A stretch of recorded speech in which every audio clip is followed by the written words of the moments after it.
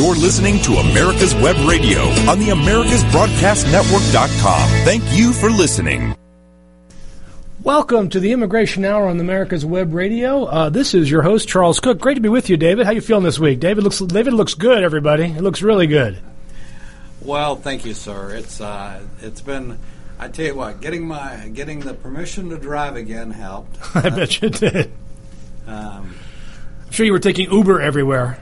I was. You have your personal Uber driver. I had my own personal Uber driver, Michael, and he did a good job until last Friday, and I had to be someplace at 10 o'clock. He said, I'll be there to pick you up at 9 o'clock. It'll take about an hour to get there. And at 9 o'clock, he wasn't here. I called him. He said something had come up, and he wasn't going to be able to make it till 9:30, a quarter to 10. And I said, well, you set the price. You told me when you'd be here, and I think this ends our friendship. Your relationship. You're out of here, Mr. Google Driver. So that was easy for you, wasn't it? Yep. And my car was right next to me. I climbed in my car, and I didn't want to drive. I'd been told to try to stay off of 285 and 85. Well, that'll keep the blood pressure down. For those of you who don't know, David had massive heart surgery about a month ago, David? Is that a month and a half at this point? Yeah, 5th of January. 5th of January, which is a little over a month. But it's great to see him back. David, while you were gone, I know we did a show a couple weeks ago, but in the last couple of weeks, there have been some major shifts in the immigration landscape that we certainly want to talk about today that really go to the heart of the current debate. The Democrats, when they caved on the ill-timed government shutdown, which was really, truly poorly planned, they got a commitment from Mitch McConnell that they would have the opportunity to present an immigration bill on the floor of the Senate. Now, Mitch kind of played them a little bit. What Mitch has done is he brought a bill last night to the floor. It was some sort of bizarre spending bill from the House on some useless thing that they sent over. And they voted to gut the bill to its shell. So there's literally nothing in the bill. That vote was 97-1. And then now they're voting on amendments. So there's a free-willing amendment. Senator, I propose that we amend Senate Bill blah, blah, blah with the following amendment. And then they have an up or down vote. And they're going to do that through Thursday. Thursday morning, Thursday afternoon. And at the end of that time frame, then they'll have a vote. Whatever gets 60 votes gets in the bill. Could be bad stuff, could be good stuff, could be crazy stuff, could be wonderful stuff. And at the end of that debate on Thursday, they have a final vote on that bill. If that final bill gets 60 votes, then bam, it passes the Senate and goes to the House. Wherein lies the great problem. Because Speaker Ryan, it's hard to tell them apart anymore, has said that he will not let the House consider any bill unless the president will sign it. Now, this is an interesting standard, David, don't you think? You have the Constitution here. Just out of curiosity, is the presidency and Congress in separate articles? I'm just curious about that. You're a constitutional expert. In fact, David does in fact have the Constitution here, and in fact, they are separate articles of the Constitution, which would mean they are, if I'm not mistaken, what we would call co-equal branches of government. So why would Speaker Ryan require that Trump pre-approve any bill before the House votes on it? I have a question, David. Perhaps you can answer this because you are an expert in Obamacare. Oh, yeah. If I'm not mistaken, the House of Representatives under Speaker Ryan voted 57 times to overturn Obamacare, knowing the president wouldn't sign it. That must be something different, though, right? Or is that just hypocrisy? I mean, I could get confused on the hypocrisy thing here. So it's okay to vote on something that you know the president won't sign if it's in your political benefit, but it's not okay to vote on something you don't know if the president will sign if it's not in your political benefit. Here's what we know about Donald Trump. He has not vetoed anything. He didn't even veto the Russian sanctions bill, which he refused to implement. likely because he's in the pocket of the Russians, but that's a separate talk show. So you've got a situation where the Senate's going to pass a bill, and I think they'll pass something. It might have good stuff, might have bad stuff. One thing I do know is it's not going to be Donald Trump's wish list from the State of the Union. It may have a variation of that, but it's not going to be that wish list. And Ryan knows, he knows undoubtedly that if that Senate bill is put on the floor of the House, that there are 218 votes to pass it. Now, a lot of those are going to come from Democrats, but there's going to be a chunk of Republicans that are going to vote for that bill also. And he doesn't know whether Trump will sign it because who knows? Maybe, David, you know where Donald Trump stands on issues. I have no idea. It's impossible to tell because he literally changes his mind from hour to hour, depending on who last spoke to him. So we've got this debate going on right now in the Senate, and it's very curious in the Senate to see if there really is going to be some sort of real order here, or if there's going to be some level of debate as these bills are introduced. My understanding of how this is going to work, David, is interesting. So the bill's on the floor, passed 97-1 last night. Starting today, I think right now, although I'm going to try to check online to check, but right now it's 10 o'clock in the morning our time on a Tuesday morning. They are going to begin to introduce bills. Now, last Monday morning, Senators Grassley, Cotton, Tillis, and Perdue basically rewrote Perdue and Cotton's anti-immigration bill, threw a couple more bad things in it, and then said, here's our bill. That has zero chance of getting 50 votes. It's not going to get 50 votes. Zero. And in fact, last night, we know McCain's not there. And what's the dude from Louisiana or Mississippi that's really sick? Is that Thad Cochran? There's another Republican missing. That's why there's only 98 votes on the bill. So there's 2 Republicans missing. Now, one of those, McCain, is likely to vote for anything positive and likely to vote against anything negative. So that's a bad loss for him. But that means what that means, David, is there's 49 Republicans and there's 49 Democrats. That's who's voting on the bill. Now, this is really interesting. You got to get to 60, which means any bill that garners all the Democrat votes has got to get 11 Republican votes.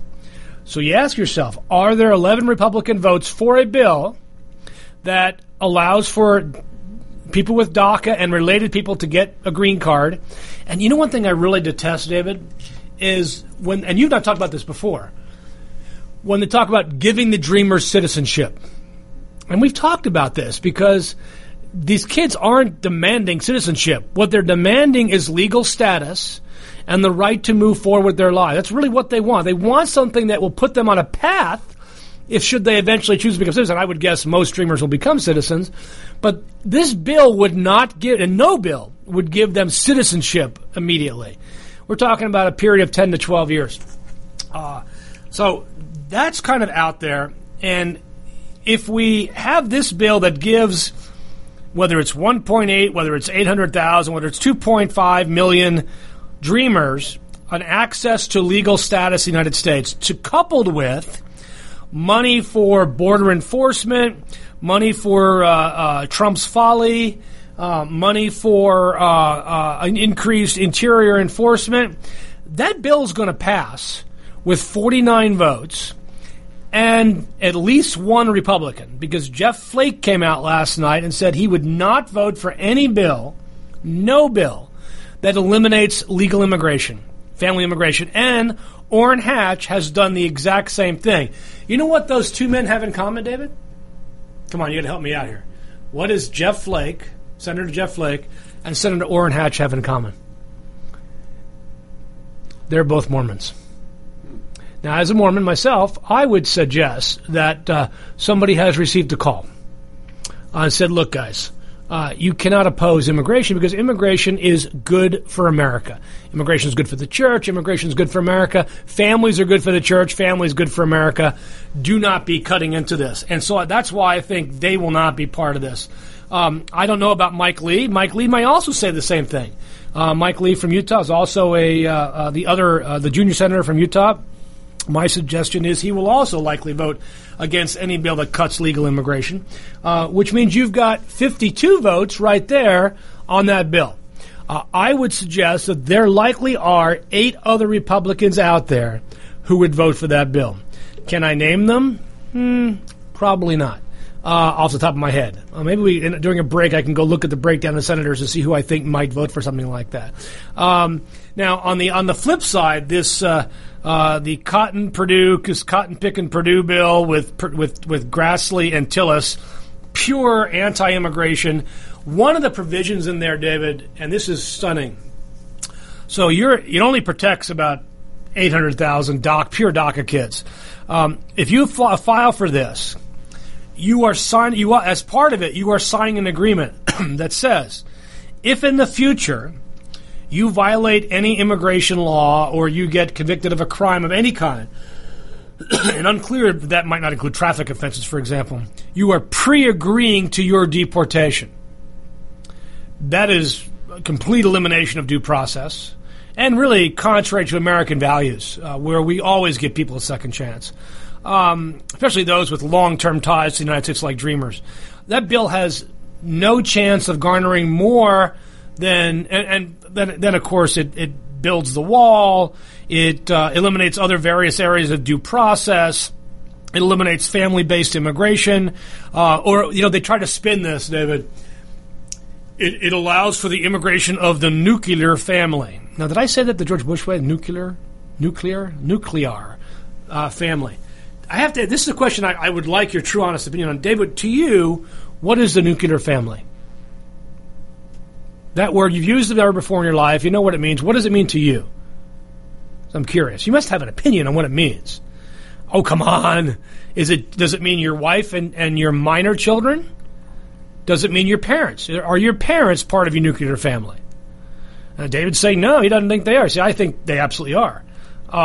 Because who's going to take care of my parents when they get old? Me.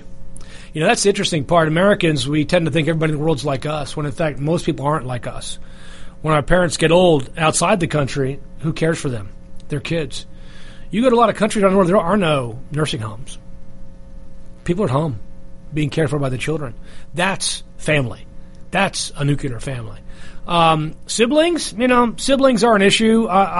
We only allow in 65,000 siblings a year, and right now, David, there are over, if the numbers I have seen are right, there are over 2.5 to 3 million people in the sibling line. Large chunk of those are Mexican nationals. So for a Mexican sibling, it's about an 80, 90, 100-year wait. If you are just a regular old sibling, not Mexican, it's somewhere around a 20-year wait. There's that's 65,000 you can play with. But every other category are parents and children. That's it. Parents and children.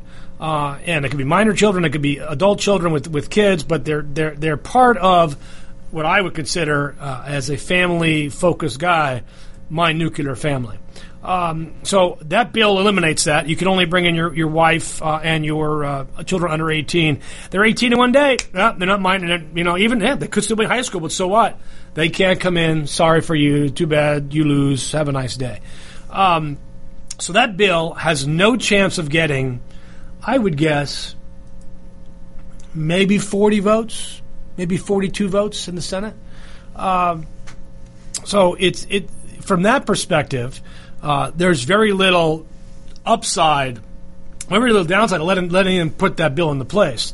Now, putting it on the floor, that bill will not get any votes to pass, so it'll die.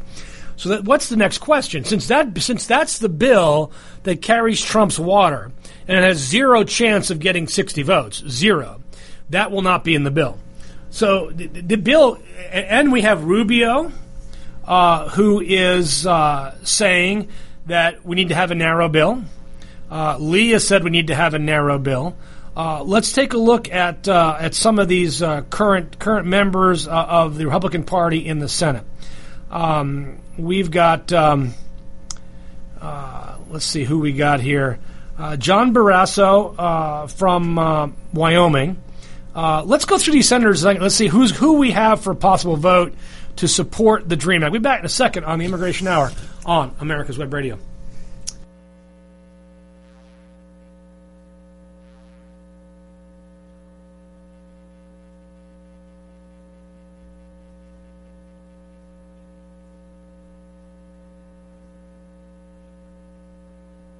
404-816-8611, a las 404-816-8611 o visítenos al www.immigration.net.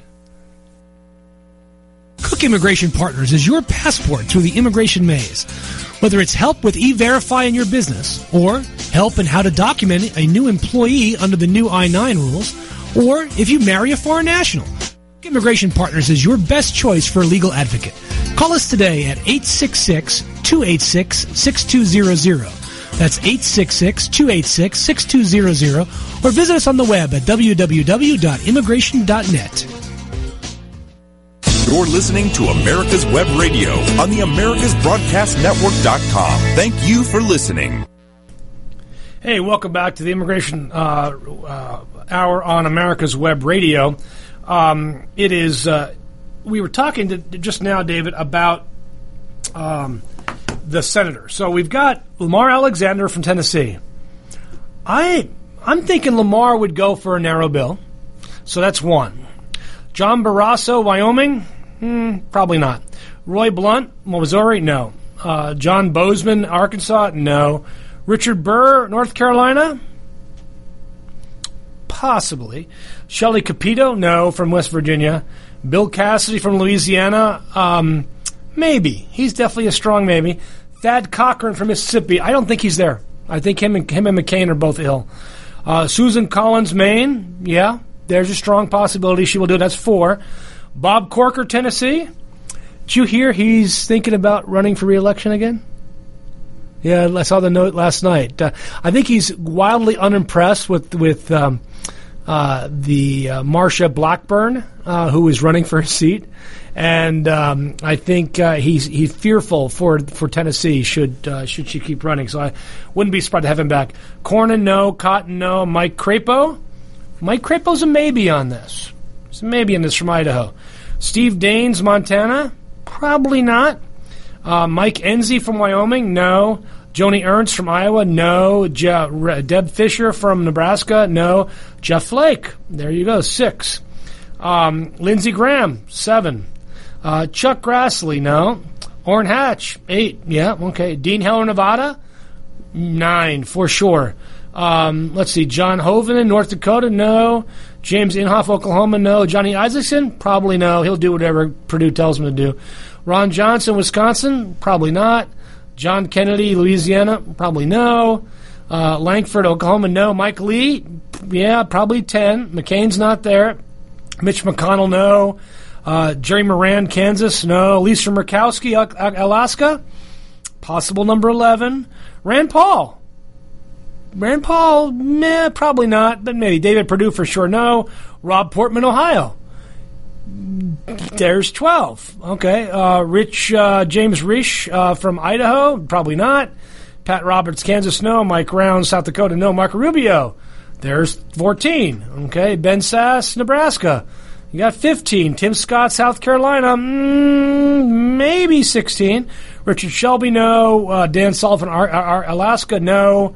John Thune, South Dakota? Probably not. Tillis, apparently not. Pat Toomey, Pennsylvania? Given the fight he's got going on there, maybe. That's 15. So you've got Roger Wicker, Mississippi, no. Todd Young, Indiana, no. So there are 15 Republicans, David, that I would call that would vote for this bill. This a narrow bill that gives Dreamers residence and a path to residence over a period of like 12 years. And also gives Trump a wall and some border money and stuff like that. Of those 15, I think there's at least 5 that would not vote for anything other than that. So I think there is actually a strong likelihood that we will get a positive bill out of the Senate. And I don't see the numbers for the Republicans in putting forth a bill that is not going to. It's simply not going to get any Democratic votes. Believing the Democrats will vote in block here, although there are a couple like Joe Manchin that might go out on the reservation, but I think the rest will hold the block here. I think that's pretty much what we're looking for as part of this process, and I think that as we look at that and we examine what what we will see as part of the amendment process that goes forward over the course of the next day and a half, I think we're going to see something actually pretty darn good come out of this, something that actually will be positive for the Dreamers, but at the same time is likely has zero chance of passing the United States Senate. And I mean, and that really is the unfortunate part. That's part of this, and I'm disappointed that's the case. But there was a great article written, published in Forbes, written by Stuart Anderson. Stuart Anderson is a kind of a immigration guy. He worked in the Bush administration on immigration issues, worked for the Chamber of Commerce, and he wrote an article called about merit-based immigration. Dave, you've heard that Trump's talked about this, about merit-based immigration. That's code. Much like anchor babies, much like illegal aliens, much like chain immigration, merit-based immigration is code for fewer immigrants. Here is the surprising part. Now, Dave, you listened to me for 8 years talk about immigration. I could probably give you the final exam that I gave to my law students last semester, and you'd probably do better than most of them on that test. Because they didn't do very well at all. I love you guys, but you didn't do very well at all. Probably my teaching method was terrible. Or maybe the test was just too darn hard. What you would see is that we already have a merit-based system. From the employment side, which we allow 140,000 immigrants a year, which, as everybody knows, includes the individual and their family. And so it's only really about 45,000 immigrants a year getting jobs in America or investing in America. They have to prove, most of them, that there's no qualified, willing, and able U.S. workers, so none of them are replacing U.S. workers. They have to prove they have extraordinary ability. They have to prove that they're outstanding researchers or professors, or they're being transferred by a multinational company to be a manager or executive. Or they have to prove they're working in religion. Or they've got ministers, because we don't have enough ministers here. And finally, they have to prove they've invested $1 million or $500,000 in America. That's a true merit-based system, which we already have. Now, I think what Trump means, and it's tough to. I mean, I don't want to be a Trump diviner of any kind, but what he means is a point-based system. So they want to allocate. Okay, you speak English, that is a point. You have a bachelor's degree, that is a point. You passed a civics test, that's a point. You believe that Donald Trump is godlike in his powers, that's 2 points. You want to contribute money to America, that's 1 point. So you get these points for doing things. This comes right out of the Purdue Cotton Bill, which would mean, and David, you and I went over this already, you don't qualify. I don't qualify to immigrate to America. Even though I speak English, I have an advanced degree, I contribute money to the economy, I don't qualify because I'm not young enough. And they would only let young people into America. And here's the tricky part. So they want to have this system, this point-based system that lets immigrants in, and then at the same time, they want to stop those same immigrants from being successful here and bringing their parents in. So what does that mean? Let's just draw the logical conclusion of that. The family size around the world is 1 or 2 kids. They said their kid comes to America because they've educated their kid abroad. Kid wins they win the merit-based points and they get here. Then they're said, oh, you can't ever bring your kids here, your parents here. And you go, what? No. So when your parents get old, they're just going to have to die back home without you. So what's going to happen? They're going to leave America. At a certain point, those immigrants are going to say, I'm leaving America and going back to take care of my parents. Because that's what I believe culturally, religiously, philosophically. That's what I believe. So it's a system designed to basically borrow people for a few years before they leave the country again to take care of their parents. See, there are actual real-life consequences to the Trump administration doing and advocating for these policies that have no basis in economics, in sociological studies, have no basis in philosophy, have no basis in American history or American values. They just don't like immigrants. They just don't like people who aren't white. Is it race-based? Of course it's race-based. Our current system is race-based, for goodness sakes. It can't be anything other than race-based. So as Trump tries to push this idea of merit-based immigration, what he's really talking about is a 50% reduction in all immigration areas to shrink the size of the U.S. population, to shrink our economy, to make jobs less available, to make investment less attractive. That's what this program really, really does. And to think that it's anything other than that is just not based in reality. I was on Facebook the other day in an argument on Facebook with a friend from high school who also believes that nuclear family is just you and your kids under the age of 18. And I asked her, is that how you treat your kids after they're 18? You just say, okay, your birthday, out of the house, big boy, you're gone. Have a nice day. Hope your life has been good. Talk to me, make sure you bury me face right side up. Because that's, in fact, what this does. And I you think you know people, you think you're up in the same values in the same town, you go, wow, I don't know you anymore. I don't know where you came from. I don't know that your dad or your mom would believe that same thing.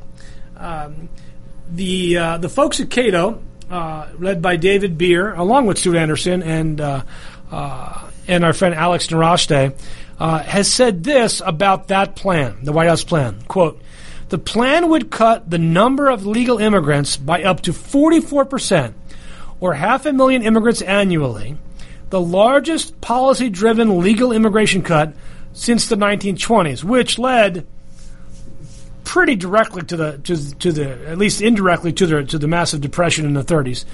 Compared to current law, it would exclude nearly 22 million people from the opportunity to immigrate legally to the U.S. over the next 5 decades. And I think that number is actually a lot lower. If we go back to 1965 and we implement the Trump policy from 65, when we liberalized our immigration policy, we see that there would be, if the number is right, somewhere around 40 million fewer people in America today. That's 40 fewer million people to serve in our military, to serve in our emergency services, to serve as college professors, to construct our houses. It would be literally making America into a second world country. That's what it would do. If we implement it retroactively. Going forward, it's exactly what it will do. It will shrink the American economy. It will make us less competitive globally. It will make us less a target for people who want to grow their lives, grow their business, make their lives better, and it will make us much worse off. Where is the actual hearings on these issues? Let's take a break here on the Immigration Hour on America's Web Radio. Soy Charles Cook, el jefe del grupo de abogados Cook Immigration Partners. Estoy en su lado. Con más de 20 años de experiencia con la ley de inmigración, conozco cómo ayudarle. Sé la ley y sé que alguna gente podemos ayudar. Llámanos hoy a las 404-816-8611, a las 404-816-8611 o visítenos en el internet www.immigration.net. This is Lawyer Liz. Join me each week as we discuss drones, the Internet of Things, and all the technology in between. It's Buzz Off with Lawyer Liz, Wednesdays at 2. Cook Immigration Partners is your passport through the immigration maze. Whether it's help with E-Verify in your business, or help in how to document a new employee under the new I-9 rules, or if you marry a foreign national, Cook Immigration Partners is your best choice for a legal advocate.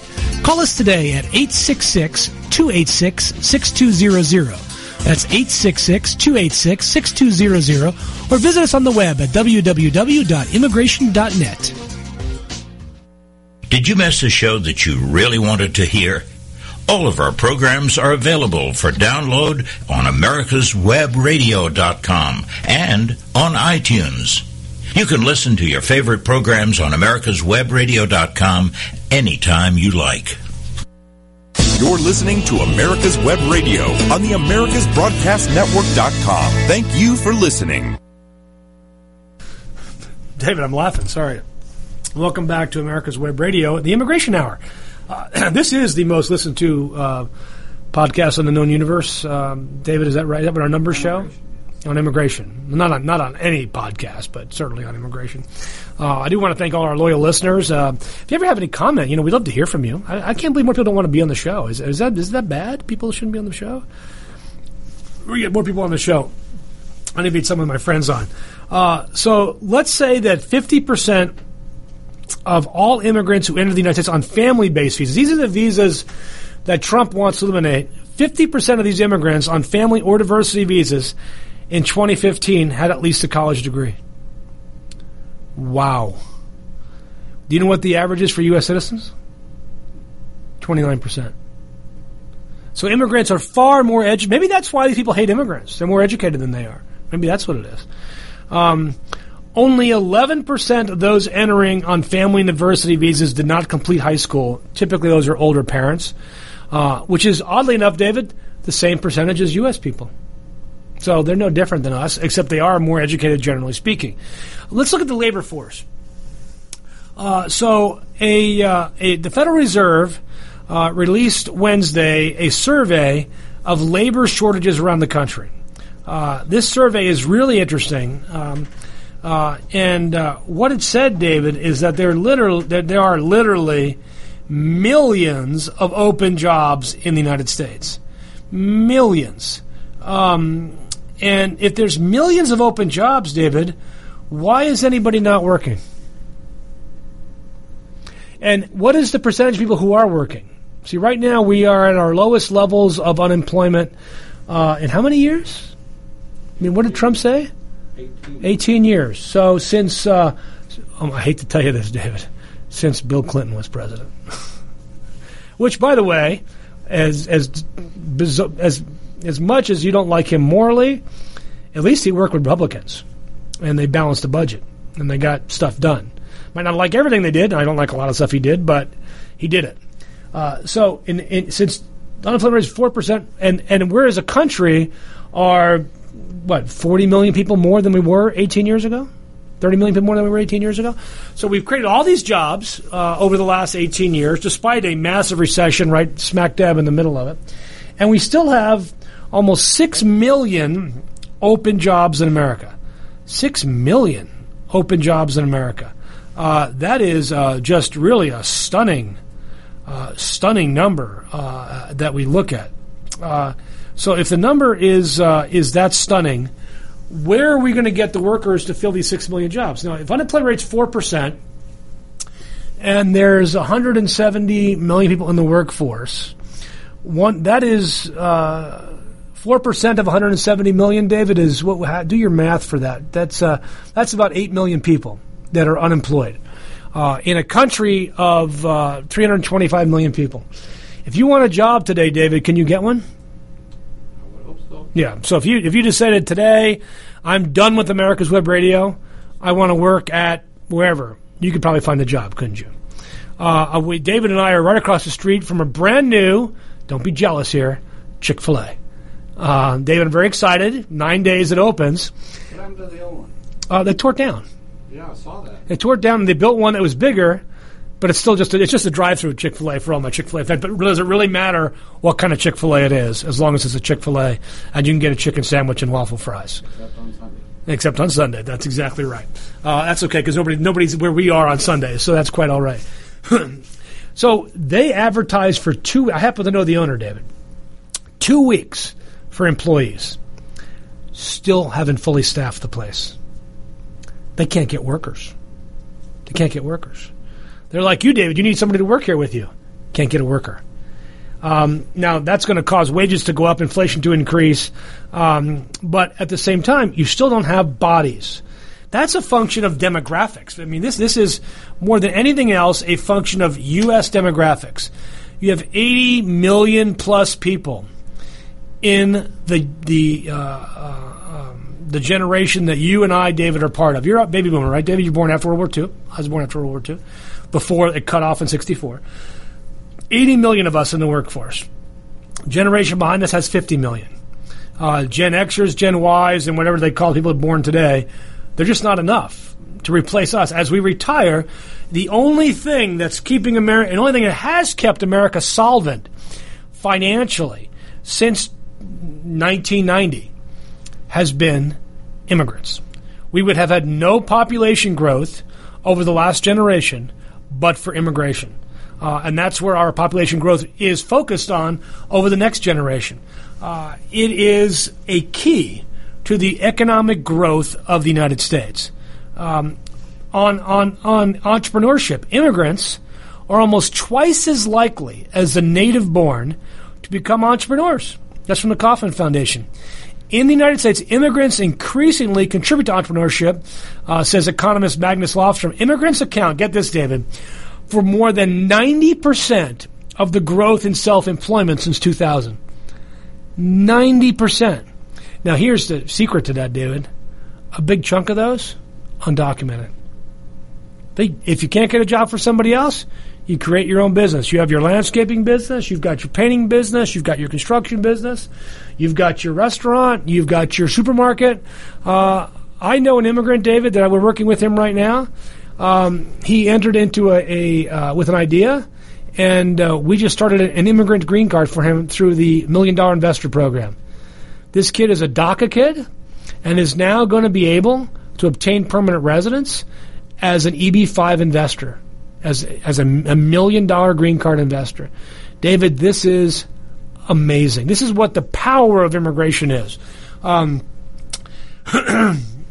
so why, you think about it, so why does Trump want to cut immigration, legal immigration? Why does he want to cut it? Nobody wants illegal immigration. I mean, if there is a way to make it not happen, the way to do that, man, that's easy, Dave. We've learned about that. You don't want illegal immigration? Expand legal immigration. Nobody wants to come illegally. Nobody says, oh, boy, I hope I can go to America illegally one day. People come illegally when there's no viable path. You want to increase illegal immigration? Pass this bill. Pass a bill that eliminates family immigration. I guarantee you, there will be an increase in illegal immigration. Guaranteed. From top to bottom, start to finish, beginning to end, guaranteed. Write that down, David. Good news, it's not going to pass.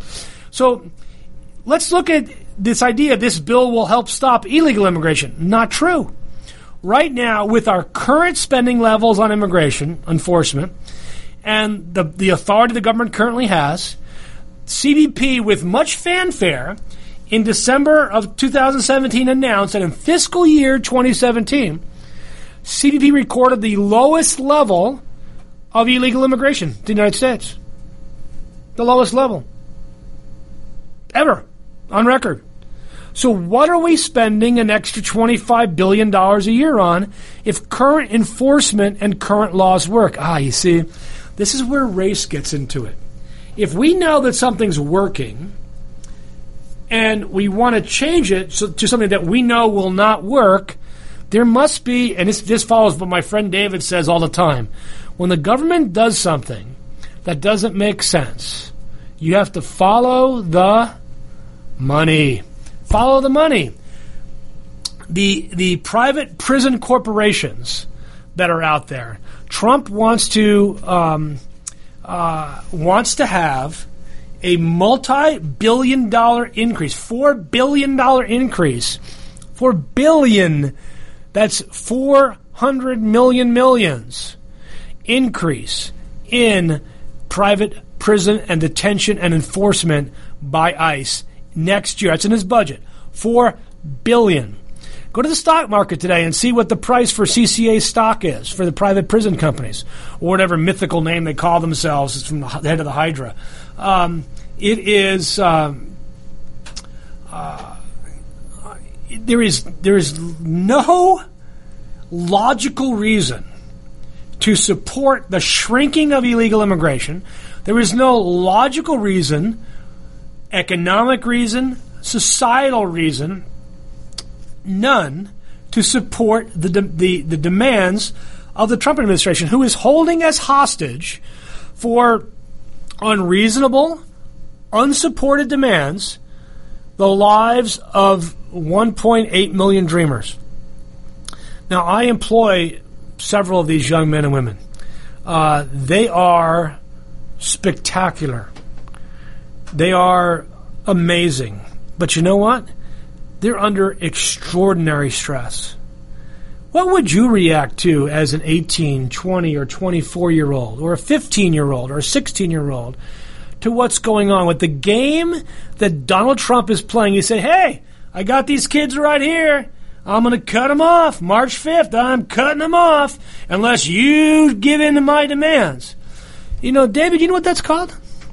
That's called hostage taking.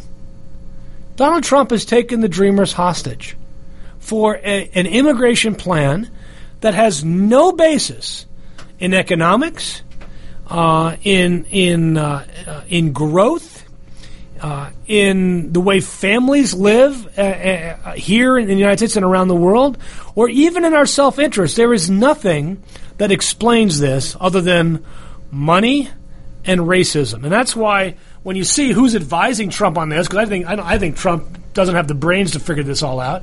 You look at Stephen Miller. You look at the other drones that used to work for senators like Sessions and Grassley that are staffing this part of the White House. They hate immigrants for whatever reason. I mean, we know why Stephen Miller hates immigrants. Probably got beat up as a kid in Malibu by some Mexican immigrant kid, and he's hated him ever since. Go back and read that story in Vanity Fair. Fascinating story. And yet, the continued attack on legal immigration, the continued attack without merit. For example, the Obama administration created a rule, David, to allow what we call the international entrepreneur rule. So if you want to come to America and you can show that you're going to invest, that you're investing in America, you're creating jobs in America, we will parole you in to do that while you wait for an H-1B. The Trump administration wants to end that rule. Why? What economic reason would there be to end that rule? It would make no sense. None of this makes sense because of the massive economic harm that's going to do to our country and domestic society. It doesn't make sense unless you look at it as it's really intended to be looked at, which is through the lens of race and money. What Congress should be doing as part of this bill is calling off the Trump attack dogs on limiting the work visas that are available. They should be actually, instead of reducing legal immigration, should look at ways to make it easier to immigrate to the country if you are going to contribute nationally. So I have an idea, David. Let's take half the diversity lottery numbers, keep half of it for Africa and Eastern Europe and some parts of Asia, but take half of that and let's create a point basis. Let's test how this would work. We should increase the number of employment-based green cards. Why are we limiting employment-based green cards if we already have to show there are no qualified workers to do the jobs? If there's no qualified workers to do a job, why is there any limit on this visa? Why? All we're saying is we couldn't get qualified workers. Okay, let's bring them in if we have to. Then, of course, Congress does need to pass the DREAM Act to make this a viable, make it without these poison pills that are just terrible as part of this bill. Let's look at some of the poison pills. The signing of this deal that you are going to be deported by your own agreement if you ever violate the law for any reason. You have a good moral character check. Can you imagine David undergoing a good moral character check? You were going to make sure you're not watching porn on the internet. You didn't go to church this week. That'd be the Mike Pence version of good moral character. Therefore, you're deported. It is brutal. It is brutal, and something that deserves a little more than a debate than they're currently having. When Congress actually listens to what the facts are instead of the opinions driven by immigration haters, there is no way they can conclude that we should be shrinking immigration in a growing economy, in a world where we're competing for talent, in a world where our biggest geopolitical opponent is 5 times bigger than us, population-wise. Talk about America's been punching again above its weight for a century. There's going to come a time when our arms get tired, and it's going to come a lot faster if we don't have immigrants. Dave, let's take a break here on the Immigration Hour on America's Web Radio. Soy Charles Cook, abogado y jefe del grupo de abogados Cook Immigration Partners. Llámenos hoy si usted tiene problemas con inmigración, si ha sido arrestado, si se casó con un ciudadano o tiene una oferta de trabajo. Nosotros le podemos ayudar. También podemos explicar qué puedes hacer para recibir los beneficios de inmigración. Llámenos hoy a las 404-816-8611, 404-816-8611, o visítenos por el internet al www.immigration.net. This is Dr. George. Join me Wednesday mornings for Medicine on Call and participate in a lively conversation. Learn what's happening behind the headlines in medicine, understand Obamacare, and learn how to protect yourself and navigate the system. Cook Immigration Partners is your passport through the immigration maze. Whether it's help with E-Verify in your business, or help in how to document a new employee under the new I-9 rules, or if you marry a foreign national, Cook Immigration Partners is your best choice for a legal advocate. Call us today at 866-286-6200. That's 866-286-6200, or visit us on the web at www.immigration.net. You're listening to America's Web Radio on the AmericasBroadcastNetwork.com. Thank you for listening. Welcome back to the Immigration Hour on America's Web Radio. David, it's the Olympics this week. Have you watched any of it? No. No, I haven't watched much either. It's tough when it's 12 hours ahead of us, or behind us. I always forget which one it is. But I want to talk about immigration in the Olympics, because Donald Trump's plan for immigration would have made America a lot less competitive. Let's look at, for example, U.S. figure skater Mirai Tagasu, 24. She completed the first historic triple axel during the Winter Games in Pyeongchang. She would not be in the Olympics. She won the bronze medal, by the way. She would not be in the Olympics if Donald Trump's plan was in place. While she was born in America, both her parents are Japanese immigrants who moved to California to have a sushi restaurant in the city of Arcadia. She wouldn't be here under Donald Trump's plan. They wouldn't have met the criteria that he has put forward. Chloe Kim, 17-year-old snowboarder from Team USA, is the daughter of a South Korean immigrant who arrived in Southern California with $800 in the pocket and worked as a dishwasher for a fast food franchise. Wouldn't be in the United States, wouldn't be on the Olympic team. The Shibutani siblings, Maya and Alex, a pair of figure skaters, ice skaters, who won bronze medal on Monday. They're American by birth, but their father, Chris, is American by birth, but their mother, Naomi, is Japanese who grew up in Florida and would not have been in the United States under Donald Trump's immigration plan. Mame Biney, the first black woman in the U.S. Olympic speed skating team, came to the U.S. at the age of 5 from Ghana because her dad was able to immigrate to America through family. Again, wouldn't be in the country because she's from one of those countries in Ghana. Think about these. Members of Team USA, our proudest representatives who have dedicated their life to excellence in their sport, would not be in the United States under Donald Trump's plan. That's what we're talking about. That is the face of immigration in America today. Today, David, there are 4.1 million U.S.-born children in the United States under the age of 18 with at least one undocumented parents who don't know whether tonight, when they come home, if their mom or dad will be in the house. That's what we're talking about. It is just remarkable that this is, it's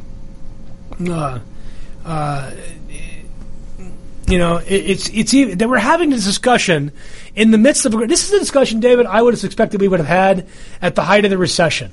2009, let's stop immigration to America. In fact, David, you and I were talking then. I remember the conversation.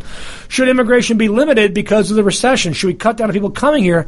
And David, we didn't cut off immigration. Immigrants helped bring us out of that recession as they came to America, as they started businesses, as they did work that even in the deepest parts of the recession, Americans wouldn't do. You think Americans are going to do those jobs now when they can get a better job? When a Chick-fil-A can't even staff its restaurant in a good community in a nice place with kids who live here because they can't do it. It is brutal It is absolutely brutal that we are in this situation today. And it's because, again, going back to race, one thing about these immigrants, these famous, these Olympians that are immigrants to the United States, they are making America great every single day. Not again, because America never stopped being great. I am remarkably frustrated, David, by a lot of what's going on in the Senate and by a lot of these proposals and by the debate that we're going to have. Now, I will suggest to our listeners, if you're listening live, you need to be calling your senator. Now, I will tell you, calling my Senator Perdue I'm not going to bother. It's not worth it. Call a different senator. Call another state senator at 202-224-3121, 202-224-3121, and say, look, my senator's not supporting this bill because he hates immigrants. David Perdue is clearly very much against immigrants of any kind. He doesn't like, for whatever reason, which is bizarre because he made his fortune at Dollar General, who shops at Dollar General? Poor people and immigrants. But to him, it simply doesn't matter. So he's not going to vote. But call 202-224-3121 and ask to speak. It's the Capitol Switchboard. Ask to speak to your senator. Call Senator Isaacson here in Georgia. Call Tom Tillis in North Carolina. Call Murkowski in Alaska. Leave a message. Say, do you live in Alaska? No, but I know somebody who does, and they support the immigration bill sponsored by the bipartisan caucus, which is going to be out there. Now, as we kick off this debate, as we look at the amendments that aren't quite out there yet, David, I want to let people know we will be discussing this on our Facebook page at Cook Baxter Immigration. We'll also be on my page, Charles H. Cook, at Facebook. We're going to put it on our blog at immigration.net/blog. And we are going to really focus on the various levels of information that are being put forth by senators as we try to convince them to pass a bill that hopefully can pass the House. But we'll worry about the House once the Senate gets done. I know this last week we talked earlier in the show too about what's passed or what's not going to pass the House.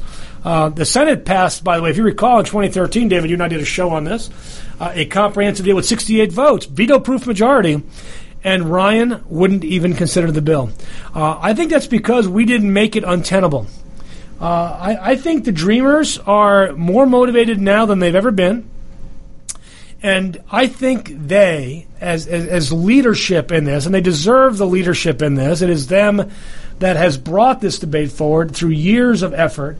It's not, old white men like me. It's these Dreamers who have seized the political day, who understand the power of the vote, which they do not control, who have convinced 86% of Americans that the DREAM Act should be the law in the land. If we can't convince Paul Ryan with 86% of the vote in America, then the House is truly broken, and we should all do everything we possibly can to make sure that Paul Ryan is no longer the Speaker on January of 2019. It is going to be a very difficult bill to move forward, but it's not impossible. And while I remain pessimistic about our ultimate chances, I do not remain pessimistic about the future. I know we will eventually pass a bill, and maybe the best chance for that bill is with a Democratic House and a Republican Senate in 2018.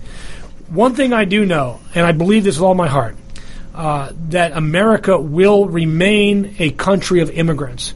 We will remain a beacon of light to the world, even throughout the dire predictions and the terrible presidency of Donald Trump. We will survive, and we will exceed the expectations of people who want to find a scapegoat for their own life's problems. We will find a way, and immigration, I think, is a key part of that journey forward. David, I'm riled up today about this. I'm riled up. I will also note that my favorite congressional representative, David's as well, Karen Handel, in day what day is this of her in day 300 of her term as a congresswoman, has still not taken a stance on the DREAM Act. Still. We should bombard on Twitter at Rep. Karen Handel, question her. Why has she not taken a stand on the DREAM Act? Where is she on the DREAM Act? Why is she not talking about the DREAM Act? Why is she not supporting the DREAM Act? We need to make it politically untenable for Karen Handel, in whose district 86% of the people support the DREAM Act will not take a position on the DREAM Act. Karen Handel, perhaps, is more in love with Donald Trump than she is with the people she represents. She is more in tune with people that like Donald Trump, who hate immigrants, than she is with members of her district. Vast majorities of whom are immigrants.